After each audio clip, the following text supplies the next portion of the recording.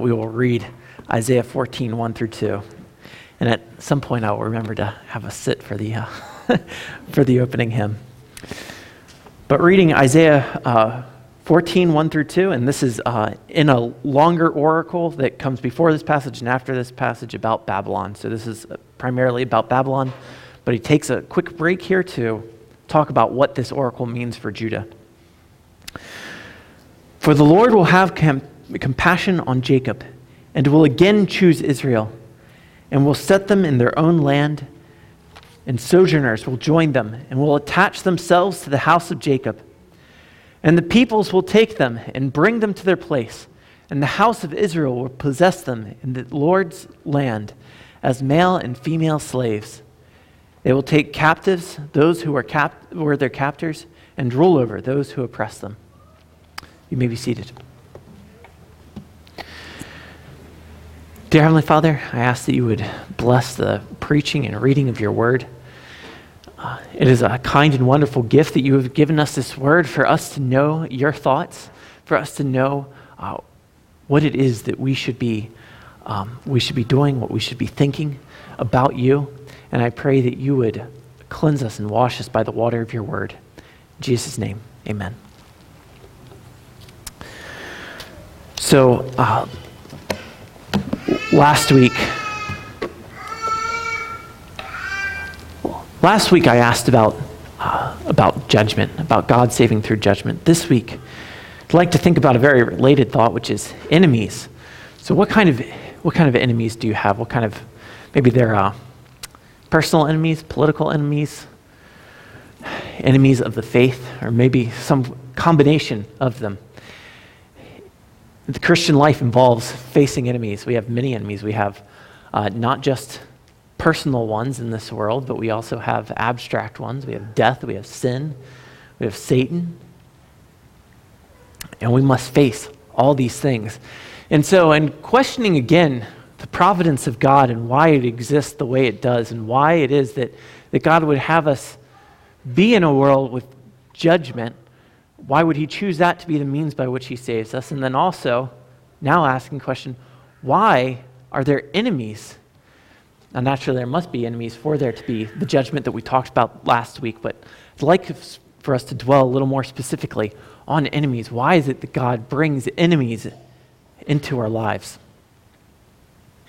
So, as we look at verses 1 through 2, just these two verses, I'd like you to consider that God has purposes for enemies. Proverbs 16:4 says, God has made everything for its purpose, even the wicked for the day of trouble. Even the wicked for the day of trouble. Even the wicked man has a purpose. God has a purpose for him. And when we look at these passages, we're going to see that God has a purpose not only for enemies who surrender, but also for enemies who are undefeated and enemies who are defeated. So those who have surrendered, those who are undefeated, and those who are defeated. We're going to look at each of these in turn, but beginning just with verse 1. For the Lord will have compassion on Jacob, and will choose Israel, and will set them in their own land. God will take Jacob, that will be, in prophesying about Babylon, we're supposed to imagine the time later when Judah is exiled to the land of Babylon, and God will set them in their own land. He will return them to Israel. And so we have that promise fulfilled in the pages of Scripture.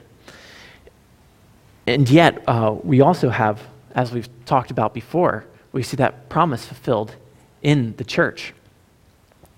I won't go through some of the proofs that we've gone through before, but I would have you consider this. Either Isaiah or some rescinder after him is taking Isaiah's prophecies. These aren't written in one long writing session. These are various prophecies and various oracles, and someone inspired by God, whether Isaiah himself or some additional inspired redactor, is bringing these things together, and he chooses that right after that long section about Assyria from chapter 7 to 12, to instead of making Assyria the first oracle, making it the second, so that we don't get to Assyria until verse 24 of this chapter, and he puts Babylon first. What would the Holy Spirit be doing in putting Babylon first? I think there's a special way that God has used Babylon to be kind of just the prototypical enemy, the prototypical oppressor of God's people. And there's something very special that he's saying through Babylon, which represents not only the actual nation of Babylon, but if you look at the pages of the New Testament, especially in Revelation, that Babylon is representative of all oppressors, and especially the great oppressor Satan, who would bind us with his accusations if it were not for Jesus Christ. So considering this says more than just about the nation of Babylon. But I would also have you consider just the juxtaposition between this verse and what came before.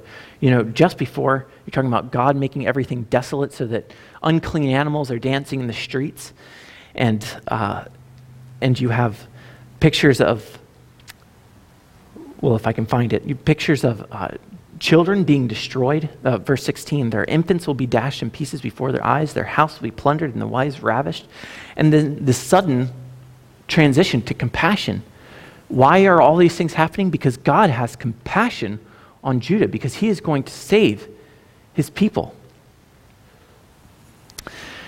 So if you are inclined to interpret your particular providence, your particular situation very myopically, saying, oh, bad things are happening, this means this. Good things are happening, this means this. And not consider what the bigger picture might be. Do not do that. There's a hymn in our hymnal, very close to the hymn we just sang. I'm not sure which number it is, but called God Moves in a Mysterious Way. And that's where that phrase comes from. If you've ever heard that phrase, God moves in a mysterious way, it comes from that hymn. And one of the lines in the hymn is, men scan God's work in vain, but he is his own interpreter, and he will make it plain. Sorry, the first part is, blind unbelief is sure to err and scan his work in vain.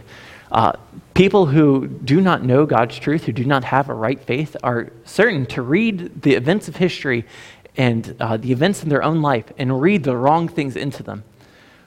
But God is his own interpreter. He will make it plain what his purposes are. And so if you see, like Babylon, you see great things happening for them, and they might have thought, well, this is a sign that we're really going to make it. That is unbelief that misinterprets. If Judah were to think that God had just discarded all of his promises and there weren't going to be a great Messiah that would come and save the people, they would have mistaken their present situation for the providence that God had already promised. So do not interpret your current situation myopically. Recognize all of God's truth and what the big picture is, that there is a great heaven that awaits all those who believe. And if you are one who does not believe, then don't mistake your current circumstance, though it be excellent, for a sign that things will be excellent forever. And if things are poor right now, do not mistake that as a sign that things will be poor forever. Because God has great intentions for his world.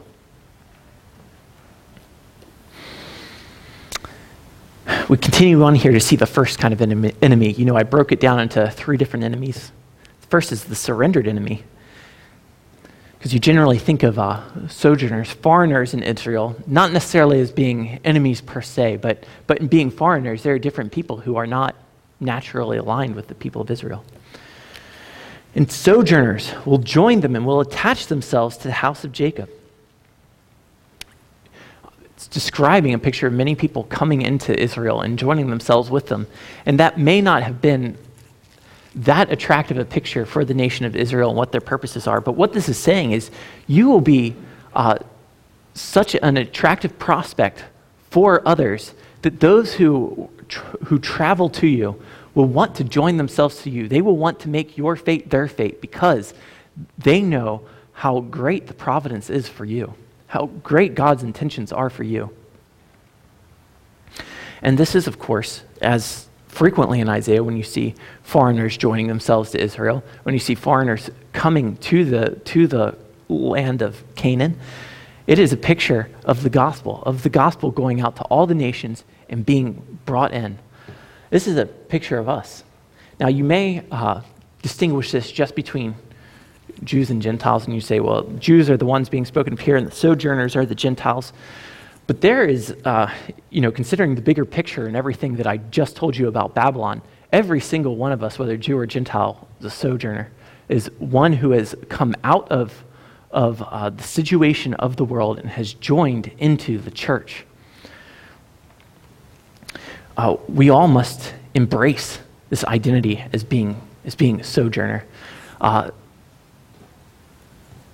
Many people try to fit in with the world, and it just does not work.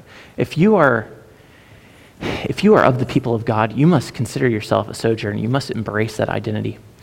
Back in the late 90s and early 2000s, I don't know if you remember those really massive pipe jeans. People would wear these things, and I would, at school, when I was in high school, I would see people wearing these, and sometimes it was just, that's who that person is. Sometimes you would see other people trying to fit in by wearing these big baggy jeans, and you look foolish if this isn't an identity you've already established for yourself. These people trying to fit in look like fools. This is what it is for the Christian who tries to blend in with the world. It's to look like a fool. You want to embrace your identity as a sojourner. This is not... you can't have one foot in one world and one foot in the other. We are in this world, and that we are surrounded by it and we interact with it, but as far as mingling with sinful things and sinful identities and trying to fit in with people by engaging in sinful actions, whether it be what kind of things we laugh at, what kind of things we enjoy, what kind of things we approve of, there's no point in trying to compromise. It only makes us look like fools. But we also, as church, must be not only embracing of our identity as sojourners, but a home for sojourners. This is a place where people who do not belong in the world, where God's elect may come and gather together. We want to be a welcoming place that says that if you might not be accepted by the world for your love of Jesus, but a love of Jesus is something where here is respected and honored, and this is a place with open arms for any who desire to be with Christ, for any who desire to have their priorities rearranged by God. Now, I'm not saying that we don't accept people who may have serious flaws and only be somewhere on that road, but we need to be a people who are so valuing the things of God that people, when they come here and they are one that feels outcast by the world, recognize that this is the place for me. If I am a sojourner, this is my place.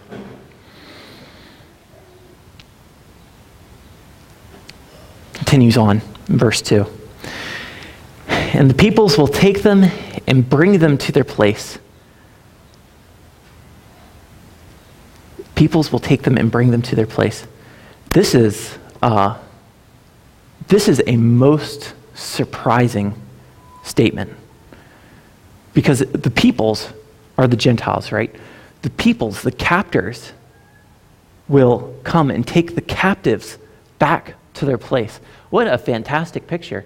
That it's not the people that save themselves. It's not even God directly who brings the people back, but God, at the hand of other enemies, brings them in.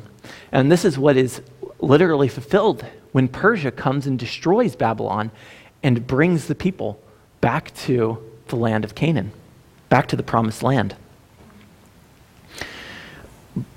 But consider also how this is fulfilled for us, that enemies that are not yet defeated are working about accomplishing their own defeat. Consider the cross. How did the cross come about? The cross didn't come about by God's hand directly. He worked through people. He worked through men, and specifically, he worked through sinful men. He worked through all of our enemies, not just men, but also the abstract ones that I described, right? He worked through death itself. How was death destroyed? Death was destroyed when death went for Christ. It was through the death of Christ that death has died. How did sin, how was the power of sin taken away? The power of sin was taken away by the sinfulness that put Christ on the cross. And Christ's betrayer, Judas, being inspired by Satan to betray him. Satan, Judas, working together to bring about their own defeat through Jesus on the cross. And all those who gathered together with them to crucify Christ. All these various enemies of God's people are the ones bringing about the victory for God's people. It is just as profound, and it's far more profound than what happened when Persia destroyed Babylon and brought the people back to the land of Canaan. That all these enemies have worked to accomplish the death, burial of Jesus Christ so that he might be resurrected and save us. It is the enemies that defeated themselves, attempting to defeat God's people. And then think about how throughout the life of the elect, God uses sin. God uses sinful things to bring about their good. What is it that led to your salvation? The circumstances. What were the circumstances?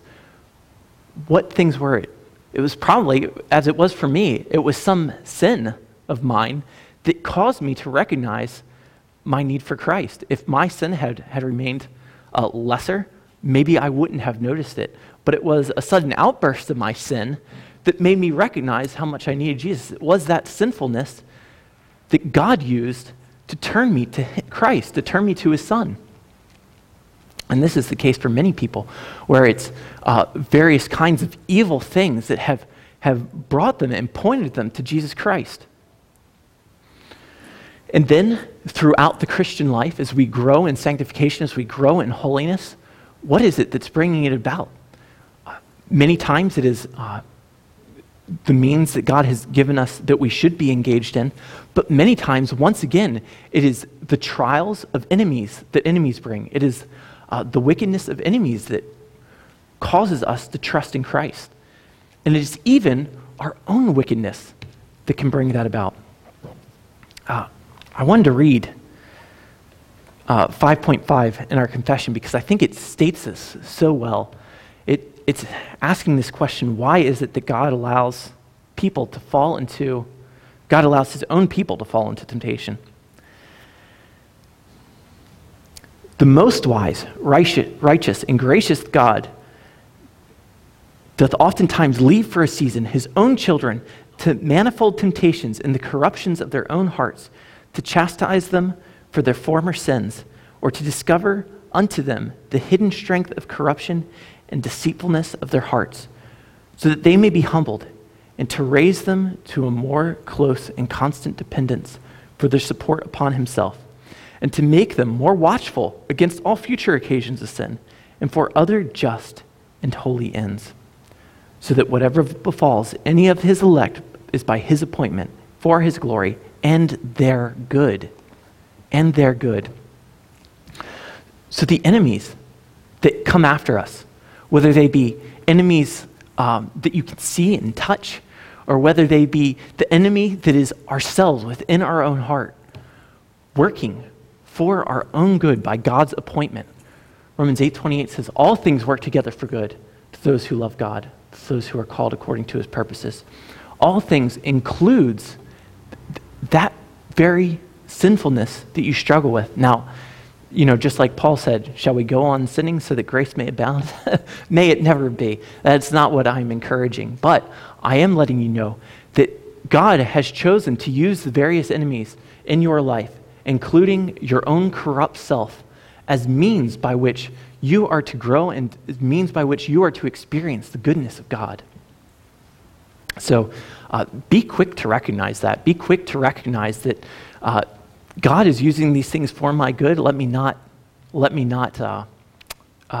fail to heed that, whatever it may be in your life. So do not be anxious when you face enemies. Do not be anxious when you recognize your unsinful self. Do be convicted. Do turn from it. But recognize that God has brought enemies about. He has brought calamities about for your own good because he has compassion. When you look at those things and you interpret them wrongly and say, God does not have compassion, if you are one of his, if you have put your trust in him, even those things are good and perfect gifts from the Father above. Even those are his compassion.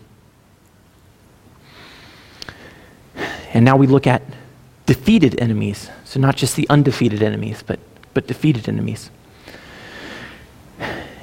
And the house of Israel will possess them in the Lord's land as male and female slaves. They will take captive those who were their captors and rule over those who oppressed him.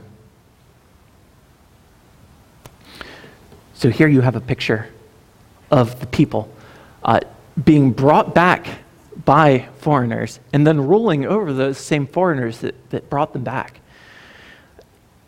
And if you know, as you read through Bible, this never happens in such at least not at a scale within the nation of Israel that you would consider this thing fully fulfilled. This happens frequently in the prophets where they describe something that's going to happen to the physical nation of Israel, but that foreshadows something that will happen on the cross, and they leave something that doesn't exactly happen in the nation of Israel. The Holy Spirit leaves that there to let you know this isn't fully fulfilled. This points to something greater. This points to the cross. It is through the cross that not only do enemies work for our good, but they become captives. Now, if you, just as a sidebar here, possessing them as in the Lord's land as male and female slaves, it's a common question, does the Bible support slavery? Just to give you a very brief answer for that, the only time where the Bible permits and does not absolutely condemn taking a slave is in the situation of conquest. So if you're used to hearing a different question, which is, does the Bible support genocide? When it talks about Joshua, to go in and spare no nation, etc. And if you're used to answering that question saying, no, God has a very specific purpose in having the nation of Israel not spare any of these pagan nations, really the answer to the slavery question is exactly the same, because there's no other circumstance that the Bible permits slaves to be taken. It's only in these situations of conquest over the promised land. It's only in the situation of prisoners of war. The other ways of taking a slave or selling a slave, or if you're found having purchased a slave that was stolen, stolen from his freedom, all these things are punished and condemned by the Bible. So rather than, I think as Christians in today's era, a lot of passages like that we just look at as things we have to explain and defend and worry about. But do ask yourself, why does the Bible have this in here? And for example, why does the Bible have, these genocidal conquests, as you might label them? Whether or not that's a reasonable label, we can say for a different time. But why does God have this picture of people having conquest and capturing slaves? It is to point to something much greater.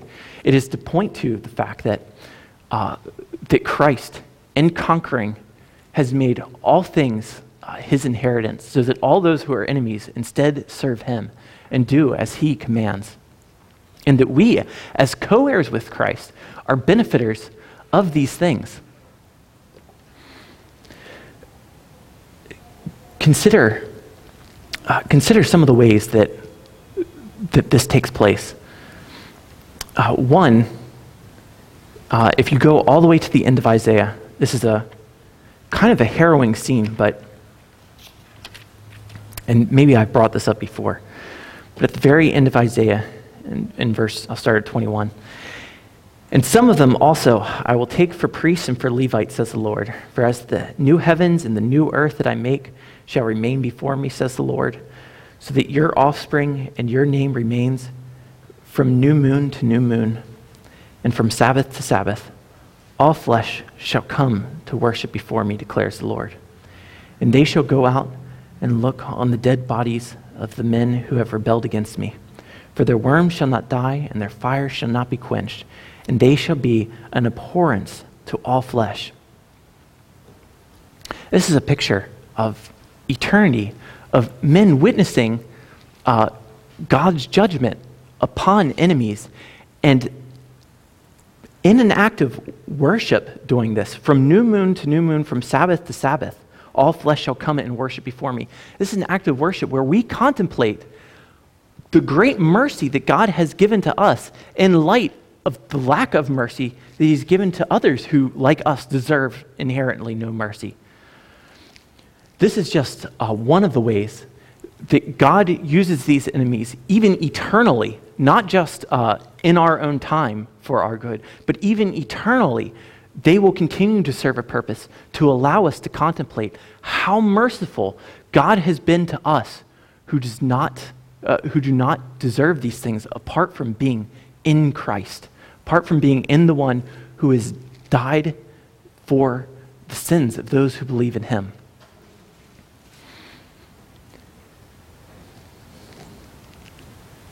So they will take captive those who were their captors. They will rule over those who oppress them. This is the picture of God's purpose in enemies. He has created everything for its purpose, even the wicked, for the day of trouble. And we see in this passage some snippets of what God is accomplishing. He has his purpose for abstract enemies like death and sin. He has his purpose for angelic enemies like Satan. He has his purpose for physical enemies. And as these things come and assail you, as they attack you, and you feel overwhelmed, have no anxiety as you trust in the Lord. Come to God in prayer, cast your fears upon him, and recite these promises that if you are in Christ, then these things are ultimately for your good. These things are not for your harm, they are for your good. There was some time ago, I saw some nature documentary that was describing that there are some fishermen in this one particular area of the world that they don't like the starfish because the starfish, I think they kill some of the clams that they're trying to harvest. So what they do is they take the starfish and they chop up the starfish and they throw it back into the water. But there's a problem with this. Anyone know what the problem is? What is it? They just grow to be a new starfish. Yeah, so when you chop up the starfish, they grow back, and so you've created 3 starfish. So this is what happens to God's people as enemies come against us. They think they're making us weaker. We, if we are not guided by God's word, think they are making us weaker. But just like the starfish, we go stronger and stronger as enemies attack because they are not their own operatives, but are under the sovereignty of God who is bringing out everything for his purposes and for his people's good. Amen. Dear Heavenly Father, I ask that we would not scan your work in vain, that we would not have eyes of unbelief, but that we would know these promises are true, that you have brought about all things for the good of those who love you. I pray that those who do not know you would recognize that their situation, whatever it seems to promise them, does not promise an eternal life. And I pray for those of us who do have eternal life that we would not be misguided by our present situation, that we would not read your providence myopically, but would know that you have done great things in Jesus Christ, and in him we have a wonderful future forever with him. In Jesus' name, amen.